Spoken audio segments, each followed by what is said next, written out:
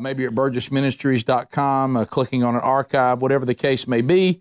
Glad you're here, men. Thank you for being in the room. Some of the notes you need to think about. A couple of things for those of you that have been wondering. Andy Blanks and I did How to Be a Man, the Pursuit of Christ-Centered Masculinity. A lot of people have been asking me when there'll be a follow-up to that. The follow-up is now here. It's also called How to Be a Man, but now looking to the example of real men of the Bible. We take 8 men of the Bible and we walk through these men and try to apply them to our lives on their example of walking, and that's now available at howtobeamanchallenge.com if you want to get a pre-order of that. If you order before June the 11th in time for Father's Day, I'll be autographing those copies and put a little something in there to you and sending that out to you. So we're continuing that series, so this will be the next one in the How to Be a Man series. So grab that and put that in your arsenal, and we may at some point go through that here in this room and in this Bible study as well. Also, for those of you that have been coming to the Man Church services at my home church, Shades Mountain Baptist Church in Birmingham, you're always welcome to join us. The next one will be coming up on August the 25th, and our speaker will be Greg Powers. We'll be doing a big golf event involved in that weekend as well, so you might want to find out more about that by checking our church's website. But that'll be the next Man Church service. After that, we'll get into a new Bible study here. Right now, we're continuing the current Bible study. That Bible study is The Pursuit of Holiness by Jerry Bridges. Today, we're going to start in part 5. If you've missed 1, 2, 3, or 4, you can go back and grab those in our archive. So let's open in a word of prayer. Lord, thank you for today.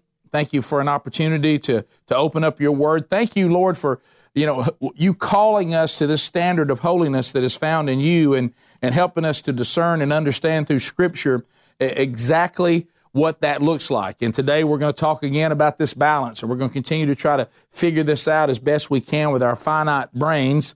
And I pray, Lord, that you'll help us to hear and have supernatural ability to discern exactly this application to our lives today. And Lord, I pray for those who can't be with us. I pray for those, Lord, that are mourning, that are hurting. Lord, just seems like every time we see another headline, there's somebody else that's in a tragic situation in this fallen creation, sadly reminding us again that this is not heaven. But Lord, we know one day this will all be redeemed, and I pray that you be near to the brokenhearted and those who are struggling right now, that they will look at this as an opportunity to actually pursue you, not to reject you. In the name of Jesus we pray. Amen. All right, so as we get into number 5 here, we start out with a very, I remember studying this. We went through our study of Romans, and if you'd like to go back and go through the study of Romans, you can find that at burgessministries.com. Just click on the media button there. But there was a question, and we really landed, I think Romans chapter 6, and Jerry Bridges makes this point, may be one of the most ignored chapters in the book of Romans, because it's actually going to call us to a standard that we certainly should live a life that looks like it's transformed by Jesus. And of course, Jerry Bridges, if you're going to write a book about the pursuit of holiness and no longer being held captive to sin, you got to go to Romans 6. So Romans chapter 6, let's look at our verses today, verse 6 and 7, as we read from the Word of God. Here's what the Apostle Paul says about our situation once we have been redeemed. He says, we know that our old self, and somebody underline old self, was crucified with him, talking about Jesus, in order that the body of sin might be brought to nothing. That's a pretty powerful statement. Paul says, so we know that our old self, that was our former sinful self, was crucified with Jesus in order that the body of sin, meaning still that fallen flesh, might be brought to nothing, so that we would no longer be enslaved to sin. In verse 7, for one who has died has been set free from sin.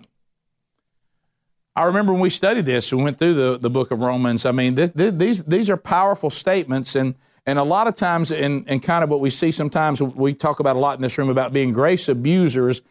In order for you to take grace and do with it what God did not intend us to do with it, you have to just completely ignore Romans chapter 6. You just have to act like this book of the Bible just doesn't exist. And so this is the point that Jerry Bridges made. And I love the opening of chapter 5 when he says this. many Christians have a basic desire to live a holy life. Now remember, what we're studying right now, we're talking about those of us that have claimed to be justified. We have claimed that we have been redeemed.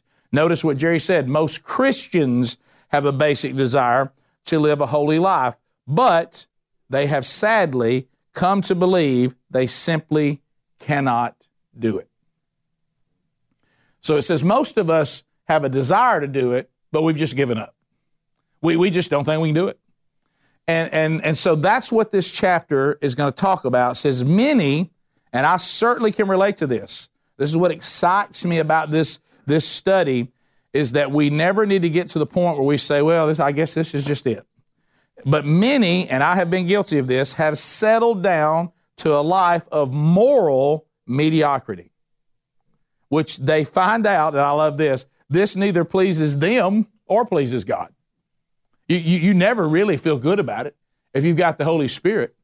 You can never comfortably be in moral mediocrity, in my humble opinion, if the power of the Holy Spirit is reigning in your spirit and it's doing its job of conviction. Then if you have not gotten to the place that Christ calls us to, it's impossible for you to be comfortable with that. And he says, but many have just settled into moral mediocrity. And then what do? Instead of just admitting that we've settled into moral mediocrity, we keep making excuses. And what does that become? That's that grace abuse we're talking about. Well, look, we're just never going to get there. We're saved by grace, and we are. Praise the Lord for that. And, I'm just always going to be this way. But the only problem is that's not what Romans 6 just said. And that's where we have a problem. And he says, so the promise of what we just read, and Romans chapter 6 and 7, if we were honest, and that's why I'm glad we're in here, guys, because we're not going to settle this. We're going to try to hash this out. But if we were honest, we think what the Apostle Paul just said, inspired by the Holy Spirit, we will say, this is the Word of God. This is God's revelation about Himself. Who's writing these words? Well, Paul's writing them, but who's really writing them? God is. Through Paul. And we said, that's true. Well, then I guess what Paul said is right, isn't it? Well, not really. I just don't think what Paul said is possible. Well, why is he saying it then?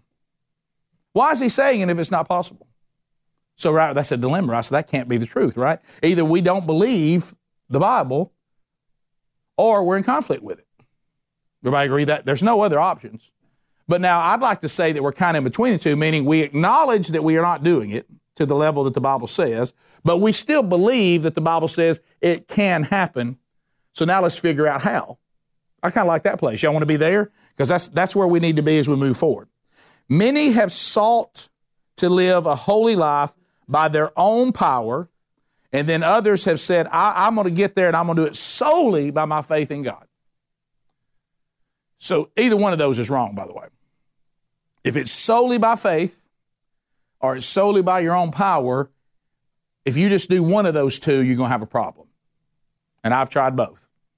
And so I can attest that Jerry is right.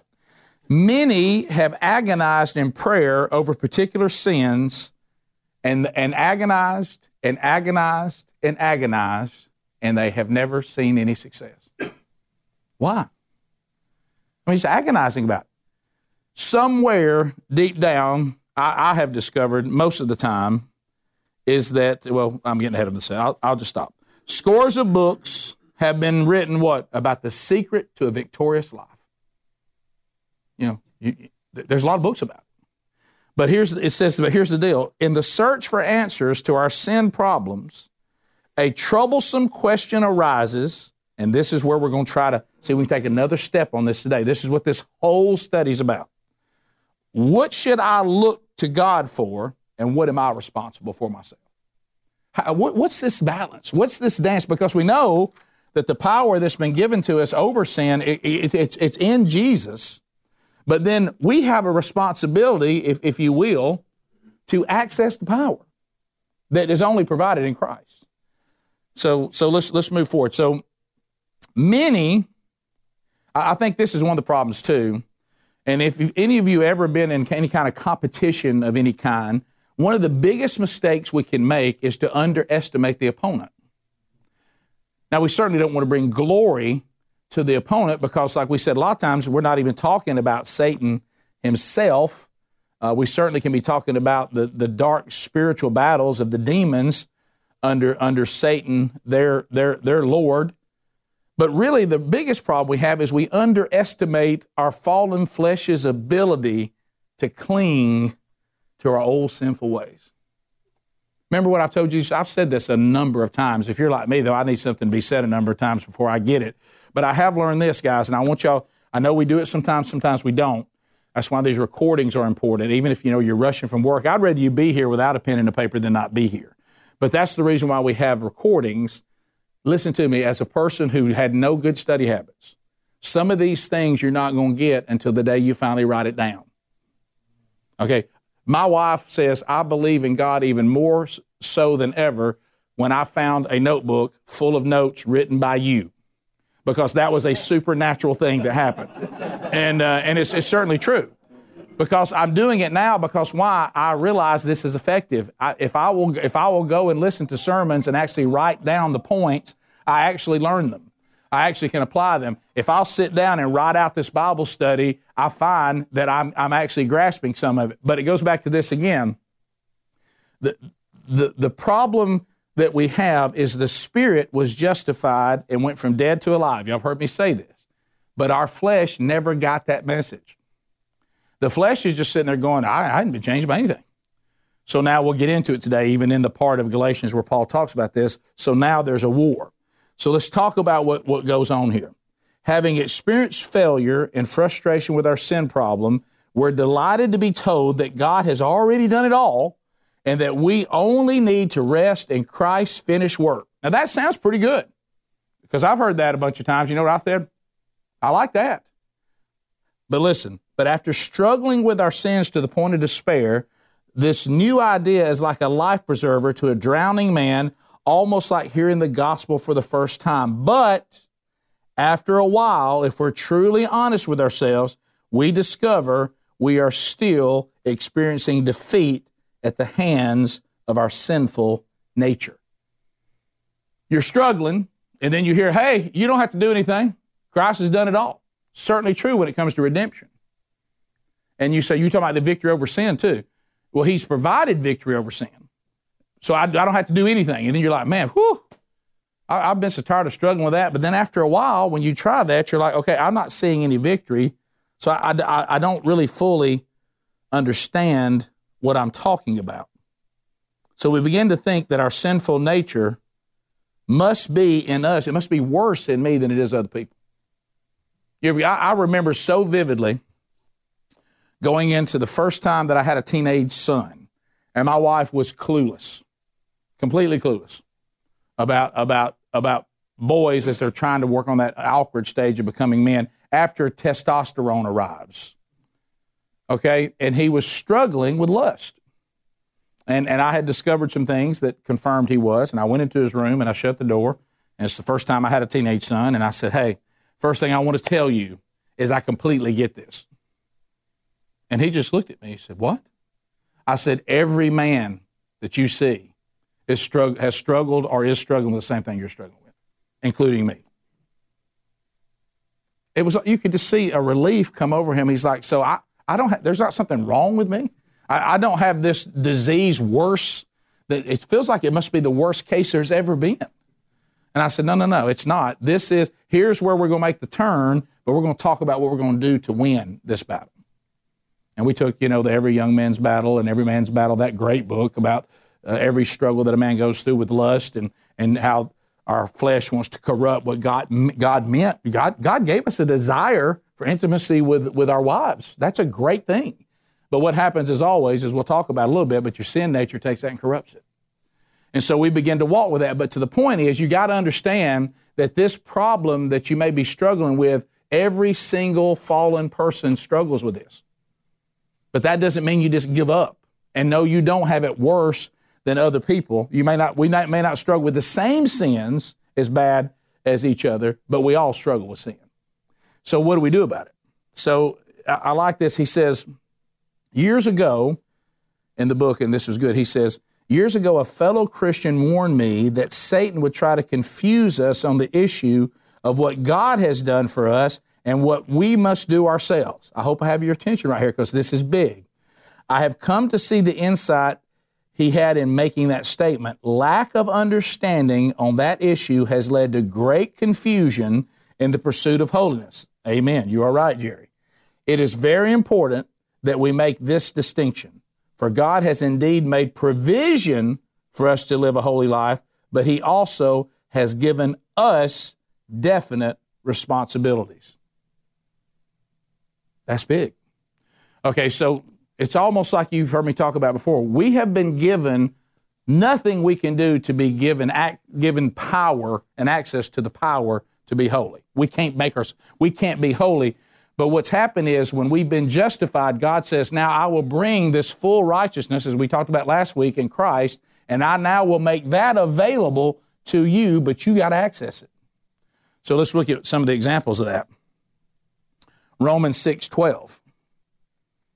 Therefore, do not let sin reign in your mortal body so that you may obey its evil desires. Remember, we've been looking for here a lot in the Bible when you see words of action. Remember, submit, resist, come near, action, action, action. Well, here's an action word.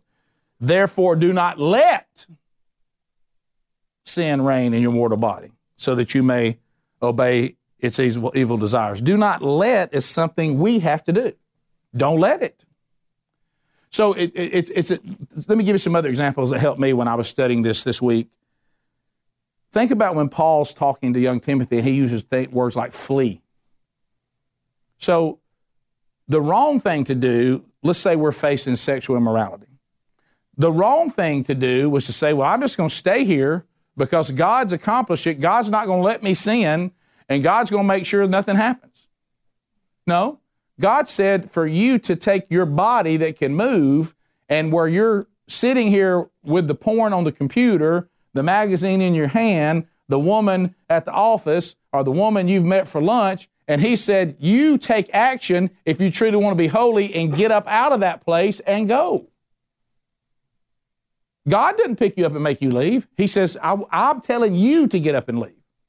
I may convict you to leave, but you got to leave. Does that make sense? Are y'all with me on that? Do not let it reign. Don't come under its power. Refuse to be under its power. It says the experience of holiness is not a gift we receive like justification. Now that's big. So the gift of holiness, now we're not talking about justification. That's a gift. But we do not receive holiness the same way that we receive justification. It's something that we are clearly exhorted by God to work at. Action. We don't just sit around and say, let's see what happens. Our flesh laughs about that. What a terrible plan. And we also what? Have to get to the point that we truly desire to live the holy life versus a sinful life. What did James teach us in our study of James? Most of the stuff you do, you just do because you want to. And I can tell you in my own life, the problem that I have with sin, if I ever have with sin, it's only because I haven't been sold yet that life away from this is truly a better life. Gosh, when I'm hearing this fallen creation, I just don't know if I like having to discern what movie I'll watch. I mean, that's burdensome. I don't know if I want to never be involved in the break room in some coarse joking. I like coarse joking. You know, I don't really want to have to worry about what my motivation is even when I'm doing the right thing. Can I just do the right thing? And if I'm a little full of myself for it, and I like when people pat me on the back about it or it brings attention to me, I don't know that I want to do things and not get any credit for it. See, that's that mentality. You also got to get to the point that you're sold out. I don't know if you know this, but you won't ever accomplish a goal that you never set. You know, if somebody says, if God says, I need your goal to be 10 on holiness, and my goal gets set at a 5, well, what's going to happen? I'll be a 5. You know why I'm a 5? A 5's all I wanted. I don't want to be a 10. I want to be a 5. Because the 10 is going to require sacrifice. A 10 is going to require me to find, but here's the thing that I got to get, and I'm with you on this. We're on this journey together. I have not arrived, and therefore I'm saying, come to where I am. I haven't got to the point to where Paul got that says, you follow me because I'm following Jesus. I'll do everything right because he's doing everything right. That's where I want to be, and one day, by golly, I'm going to stand here and be able to say that with all the confidence under his authority.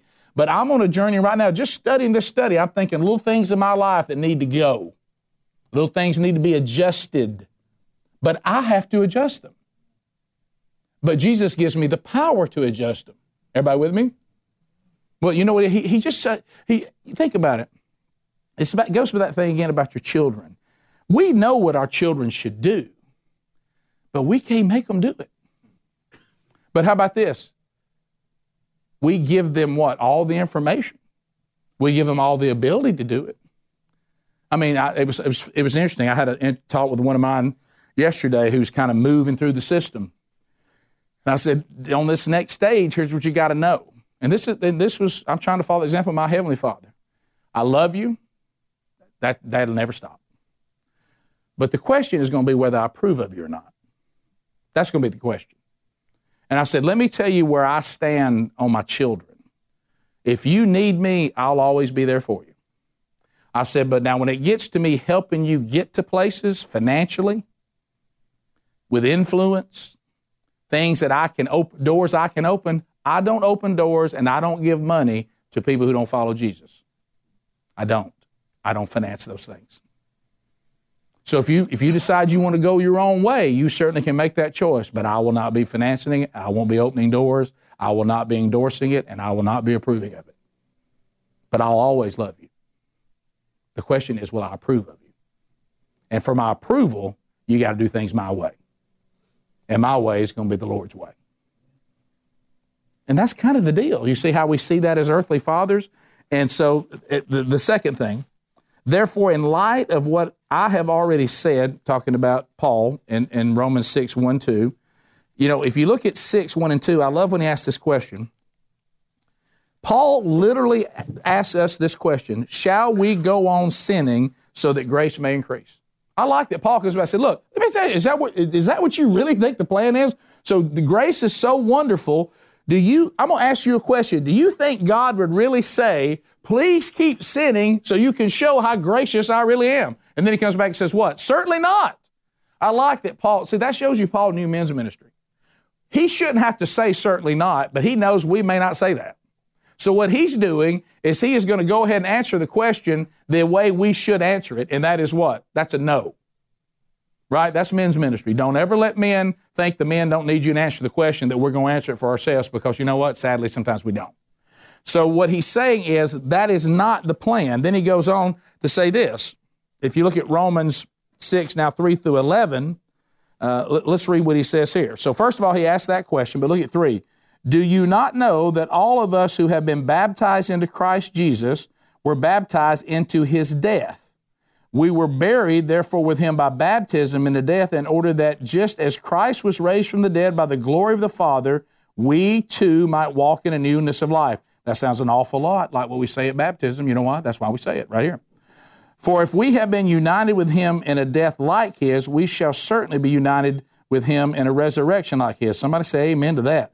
We know that our old self was crucified, which we've already covered, with him in order that the body of sin might be brought to nothing, so that we would no longer be enslaved to sin. For the one who had been set free from sin. Now, if we have died with Christ, we believe that we also will live with him. We know that Christ, being raised from the dead, will never die again. Death no longer has dominion over him. For the death he died to sin once for all, but the life he lives to God. So you also must consider yourself, Rick, dead to sin and alive to God in Christ. And here, I'm going to go to 12. Y'all mind if I go to 12? Because this is big. Let not sin, therefore, reign in your mortal body to make you obey its passions. So if we have died to sin, then he says we will not let sin reign in our mortal bodies. There's that do not let again. So if verse 12 says death to sin is a fact, now this is big. It says death to sin is a fact, whether you believe that or not. The Bible says it's a fact. So we can't say it. There's no excuse that says sin is still alive. Jesus says, no, it's dead. Christ died, so all united with him died to sin. This is something that is done, and we didn't do it. However, this does not mean we have been removed from sin's ability to touch us. That's the rub. So we couldn't kill sin, only Jesus could, and he did. All right, fact. It is finished. Tetelestai. It's done. Now, remember we talked about before in one of our studies, Jesus has taken what Satan took away from us in the garden, and he's bringing it back, and he says, I now give you the dominion that my Father intended for you all along. In me, you have it. It's returned. But what we can't do is then say, well, then I'll just sit here and hopefully sin won't touch me at all. No, because we still got a dying flesh that's going to go into the ground, or it's going to be renewed if Jesus comes back while you're still alive. So what sin can do to us has been defeated, talking about eternal death, but its ability to continue to touch us in our daily lives, that has not been removed. Die to sin means we died to the dominion of sin, or what? To the reign of sin. So what can we not say? Can't help it. Sin's still got dominion over me. No, it doesn't. The Bible says it actually doesn't. So the only dominion of sin, back here comes the action again. Everybody still with me? Everybody good? Listen to this. So we've been freed from the dominion of sin, meaning the only damage sin does to us now is what we allow. It's not uncontrollable. We're not just getting knocked off our feet. That's the reason why we got to have fewer people saying that. You could almost feel the whew in a room anytime a speaker gets up there and we're just about to be convicted and we're just about to get to the point where we feel like, hey man, this sin that's in my life right now as a follower of Jesus shouldn't be there. And then the person kind of goes, but none of us will ever do it. And you're like, whoo! For a minute, I was about to make some adjustments in my life. And this guy just let me off the hook.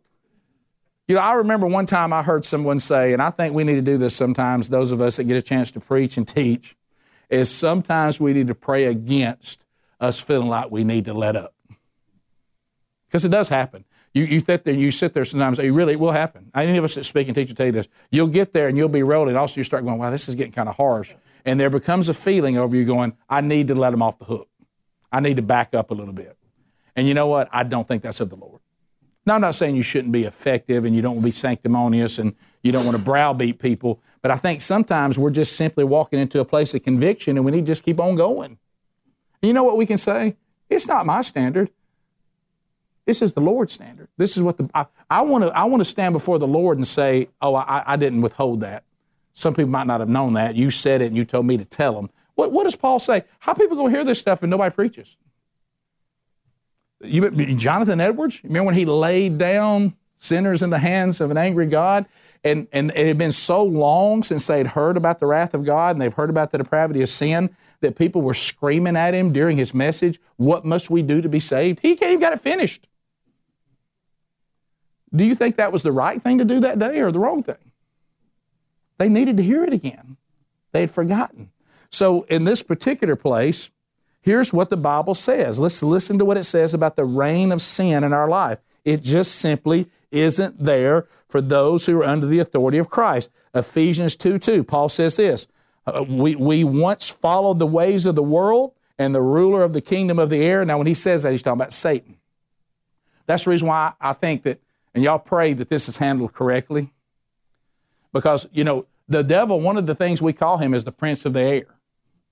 And he's taken over, what's going on, transmissions, everything. He's trying to take over the prince of the air. So what he says this, it says Satan has now turned from power, and he doesn't have it anymore. He doesn't have that dominion anymore. So here's what Ephesus was being told from Paul. We once followed the ways of the world and the ruler of the kingdom of the air, but we don't anymore. Turn from the power of Satan. We see that what? This is Scripture again, Acts 26:18. Turn from the power of Satan and what? Turn to God. That's action, guys. I mean, here's Paul. This is Acts. And we've got Acts 26:18 is already saying to the first church, now we got to turn from the power of Satan and we got to turn to God. Look at this, Colossians 1:13, turn from the dominion of darkness. Paul says, as we just talked about in Romans 6, but look at 17. Paul says in Romans 6:17 that we once were slaves to sin. We're no longer a slave to sin. He said, that's the way you once were. See, all these things are in the Bible. You see Paul, you see them, you see people saying, you have to now leave this reign of sin because through your union with Christ, you died to the realness in the realm of sin. And here's the great thing. You have died to the realm of sin. You've been set free from the realm of sin. And this is really good. You ready for this? This is a good, this is a big amen coming here. Christ has delivered us from a realm of sin and placed us in the realm of righteousness. So I once was under the authority, because of my country accent, you may not know I'm saying realm. So I was once under the reign of sin. And Jesus said, not only have I delivered you from the reign of sin, I'm going to push you over here under the reign of righteousness. It really is now to the point, once you've been freed from sin by Jesus Christ, now we've been thrown out into a walk behind Him, and He says it's a narrow gate, and He says it's going to be difficult. He says it's going to be hard. He never said otherwise. Now, one day all this fight is going to be over, and we're going to be completely free from our flesh, but we're not there yet. So what does He say? It's going to be difficult. It's going to take work. But you know what I've done? I've now given you a choice. There was a time, I love this part. Are we to this part yet? Because it was good. It says, even though God has delivered us from the reign of sin, our sinful nature still resides within us. And this is good. The war is over. But how many wars have you watched this? But guerrilla warfare continues. Satan knows he's defeated. He knows when you were justified. He knows when I was justified, that the reign of sin, meaning we're no longer uncontrollably, what have I said in here 1,000 times? We'll get to this today too. Lost people act like lost people. They can't help it. But those of us that are no longer lost now have been given a choice on which realm we're going to live in. We've been given the power to be under the realm of righteousness, but every now and then, because of guerrilla warfare, as sin touches us and pulls at our old self, that old Rick will find himself kind of drift back over and see if he just want to dabble over here on the other team a little bit. See, there was a time I was under the dominion of sin, so there's nothing I got to do about it. What's happened now is He's freed you from the dominion, but you still got to decide to stay out of there. Does that make sense? Because now guerrilla warfare is going on. Satan's reign has been defeated, but our sinful nature now begins to fight for its life. Right? You ever seen that? I mean, you remember when the things were scary, even in World War II? They were talking about they'd go out there and find these pockets of people who hadn't got the word yet, that surrender had taken place. So you couldn't just walk up there and go, everybody got the message all in one big swoop. You might walk up on a little pocket of people still fighting. They still going to fight to the end. Look, I got relatives that they don't think that General Lee had the authority to surrender to the Union. You know what I mean? I mean, it's silly that people think like that, but I'm talking about there's sometimes people just keep on fighting. And so what's happening is your sin nature now begins to fight for its life. Remember, we studied that before. If you have your Bible or something with your Bible on it, go to Galatians chapter 5. And we've talked about this before, but today we're actually going to read the verses. We've referenced this a lot, but we're going to read it.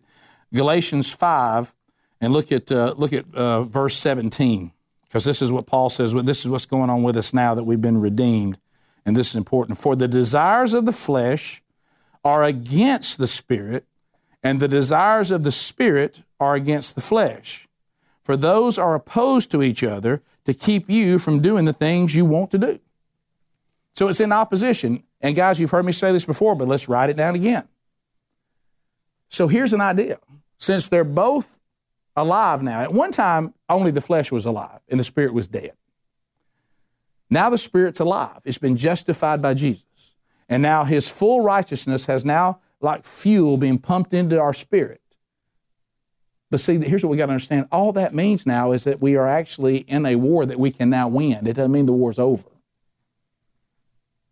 So because the flesh is saying, oh, now I've got an opponent and the fight is on. But the good news is the Spirit's now in the fight.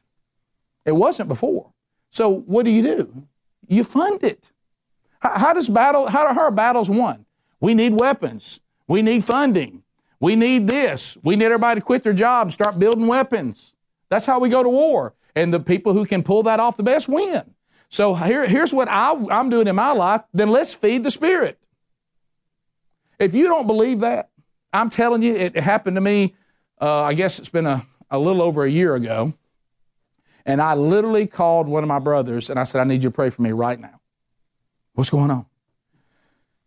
I want to get a drink, and I want to get a drink really bad. Why? Because I listened to the wrong song. What? I said, I'm telling you, man, I don't know what it was. I said, I got to kicking around. I heard an old song from the drinking days. And as soon as I started singing that song, I wanted to have a drink, and I want to have a drink so bad right now. And I said, I can tell, I remember me when this song was popular, and that just awakened in my flesh. And I need you to help me pray it away. See, that's how dangerous it can be. I mean, it's been laying there dormant. And all of a sudden, just the wrong move. And suddenly I start thinking, man. And you don't remember the bad times. You remember the fun time. You remember, man, that was actually kind of fun for a minute.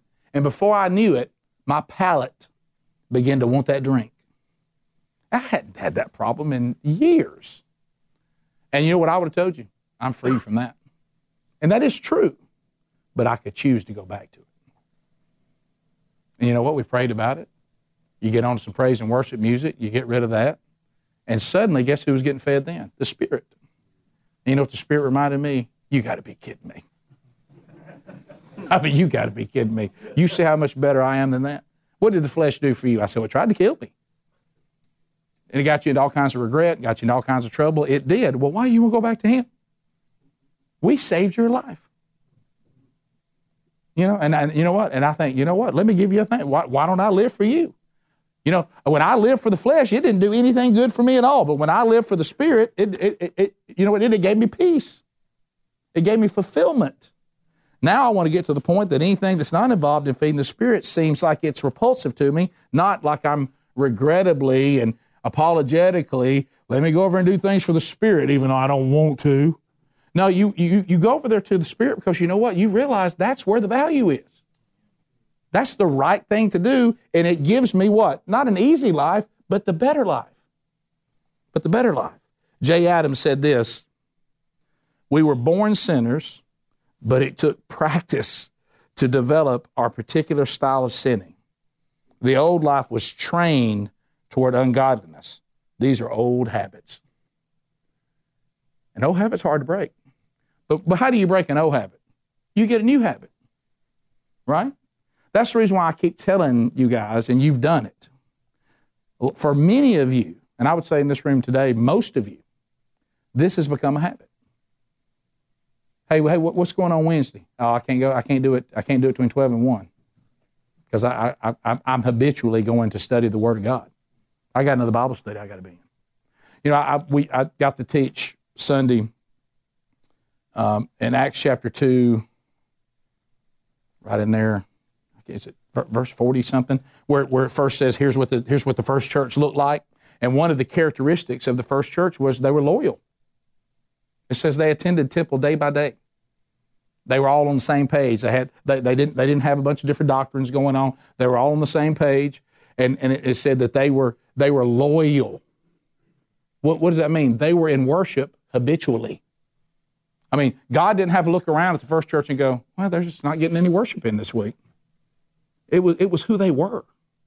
They were loyal. Hey, I wonder if they're going to be at church today. But you can count on it. Why? They saw value in it, and they were loyal to what Jesus had done for them. He could depend on them. And I gave this analogy, talking about habits. By the way, this analogy is not so much fun when your wife is actually in the room. I really at one point thought, when I was giving this analogy with Sherry, she was sitting about James, about where you were, and I really at one point thought, Yeah, baby, you know I'm just kidding, right? I mean, there was one point she looked at me like, I'll kill you right here in front of everybody. because what I mean, Jordy Henson, a friend of mine, he said, I was very uncomfortable. I kept telling her, you know, it's just an analogy. Because I said, well, would do you think, and you've heard me do this before, but it's worth repeating again because it's such an analogy that's so eye-opening. Do you think my wife would consider me to be loyal, would consider me to be in love with her and loyal to her if I saw her, not every Sunday, because it may rain, I may have something I need to do, I need to get down to the lake, I might need to go hunting, I need to play golf, but anytime it's not too inconvenient, that I would come see her on Sunday. Now, she's not going to get anything from me after lunch. I mean, lunch is max. Please don't expect me to do anything else for you after lunch. Okay? So most Sundays, when I get up till about lunch, I'm going to tell her that I love her. I'm going to sing to her. I'm going to write little sweet letters to her and give it to her. I'm going to bring her flowers. But about lunch every Sunday, on the Sundays I actually show up, I'm gone. And she doesn't hear from me for 6 days. You know what else I'm doing? I'm seeing other women. And those other women we see are the things that are really more important than our spiritual growth, more important than Jesus to us. And I go out there and I see other people that I spend a lot more time with. But every Sunday, or most Sundays, I work my way back to Sherry, say, hey, you know I love you, right? Do you think she thinks I'm loyal? Does she buy that garbage? But we're going to do the same thing to Jesus and think he's buying that. Oh, we love you, Jesus. We want to be holy. We want to be just like you, as long as you don't bother us too much. I'll see you some Sundays. I'll try to get to most Sundays, but not like all day. And certainly you're not going to bother me the rest of the week. Which one of those do you think Jesus thinks is really important to us? See, this is that action again. He's given us access to holiness, but we don't really seem to have a desire for it. It's just a show. We're doing what we think is appropriate, and we're trying to give Jesus what? The bare minimum. But see, that's not going to break old habits, guys. Hey, that's not going to break old habits. If you're going to break, think how long you've been a sinner. Think how long I've been a sinner. I'm good at it. Hey, I could turn like that, and you would see a person that you wish you'd never met. Because when I give into the flesh, I'm as horrible a human being as you've ever been around. There's people that came to Jesus alone because they said, I can't believe how much it changed you. Because you were a bad, bad guy. And then there's some people, sadly, that I was such a bad guy, they still going to have to find Jesus in somebody else because I've damaged them so much that if I talk about Jesus, they don't want anything to do with him. So those old habits are bad. And they're not easily broken, and you're not going to casually approach the old habits of your fallen self and expect to see victory. You have access to victory, but it's going to require effort. Think about Lincoln's Emancipation Proclamation. I hear this brought up a lot because it's such a good analogy. The slaves were freed, but you could walk around and see slaves still working in the fields.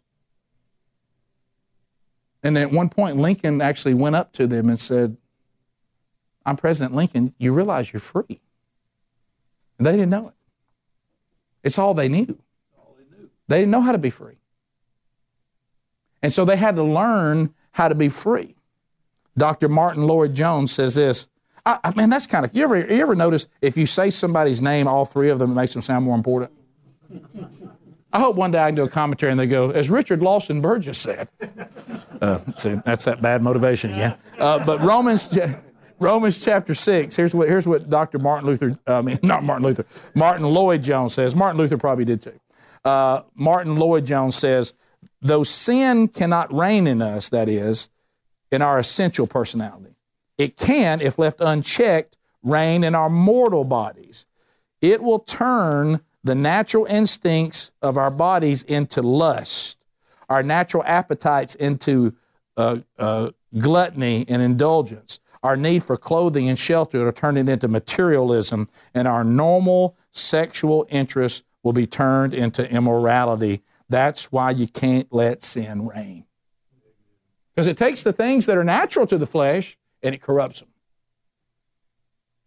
You know, I love that.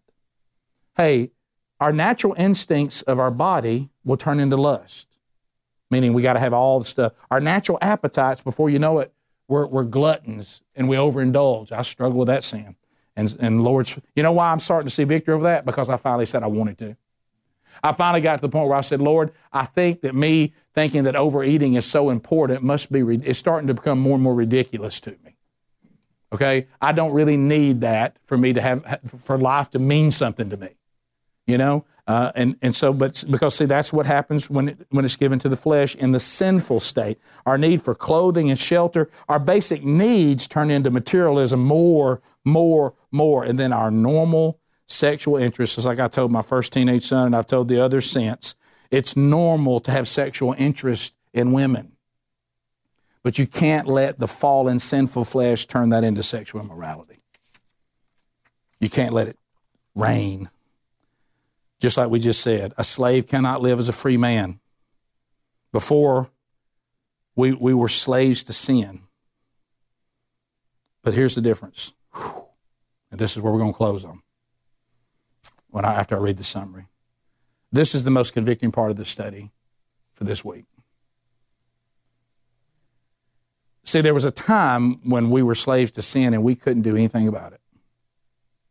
But now we've said to the world and to God, Jesus Christ has freed me from being a slave to sin. But you know what that means? So now if we sin as free men and women.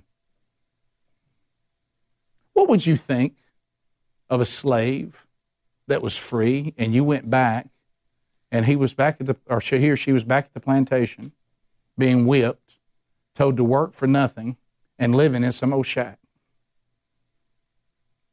And you would go, haven't you been freed? I have. I choose to be a slave. What would you think of that? But that's what we do.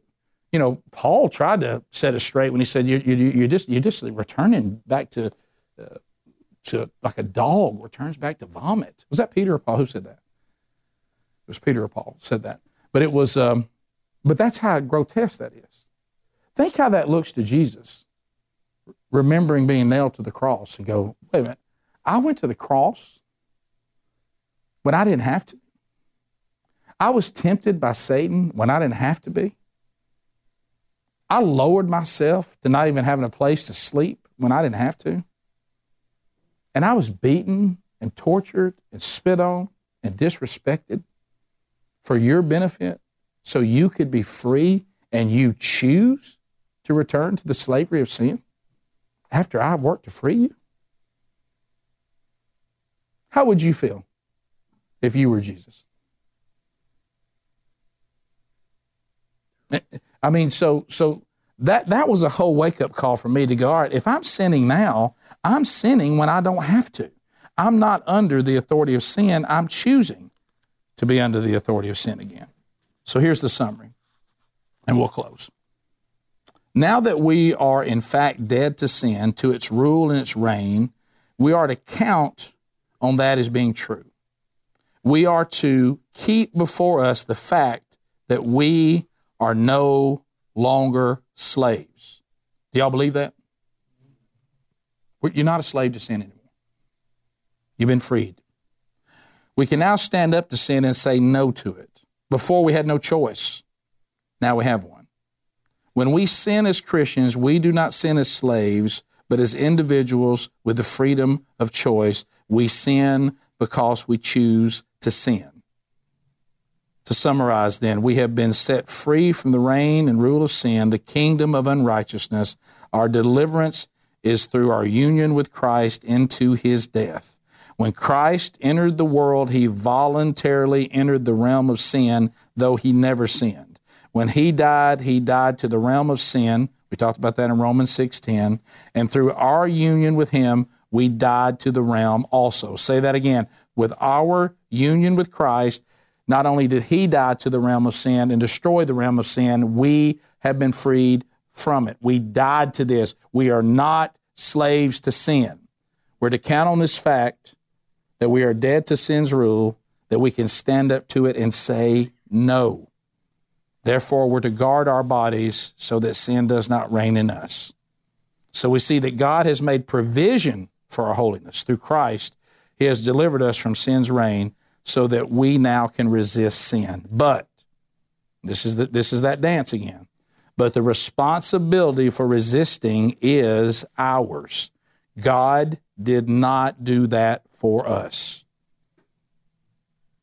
To confuse the potential for resisting, which God provided, with the responsibility for resisting, which is ours, is to court disaster in the pursuit of holiness. So let's be sure we got that again, since we got a little time on the clock. If we confuse the potential for resisting, meaning the power to resist, that's all God's work. But don't confuse that with the responsibility for resisting, because that is ours. And He says, if you ever get those two wrong, you'll never be holy. We'll never be holy. How many times have you ever seen that? You watch, there's been various movies, various whatever. You can even think about it with the revolution of this country. You see people who have been beat down and beat down and beat down, who finally stand up and say, today, it's over.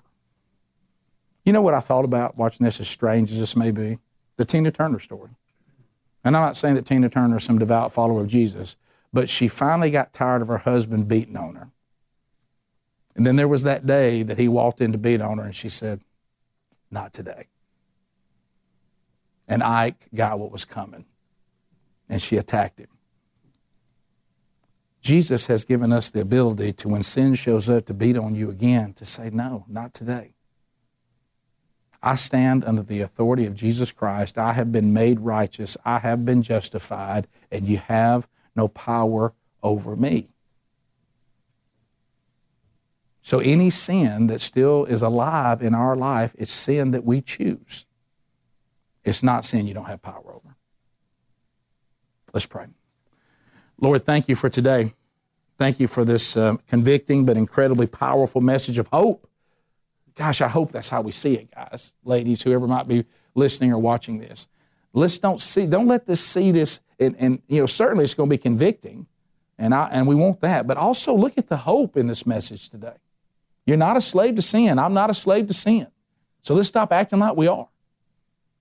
Jesus really has given us the power over sin, and He's released us from its reign. And Jesus, may we never hear the lies of our flesh or from the adversary that say otherwise. And may we finally come to the conclusion that we think living under the realm of righteousness is not just what we should do. It's also what is desired. It's preferred over the world and over sin, because you are better than sin.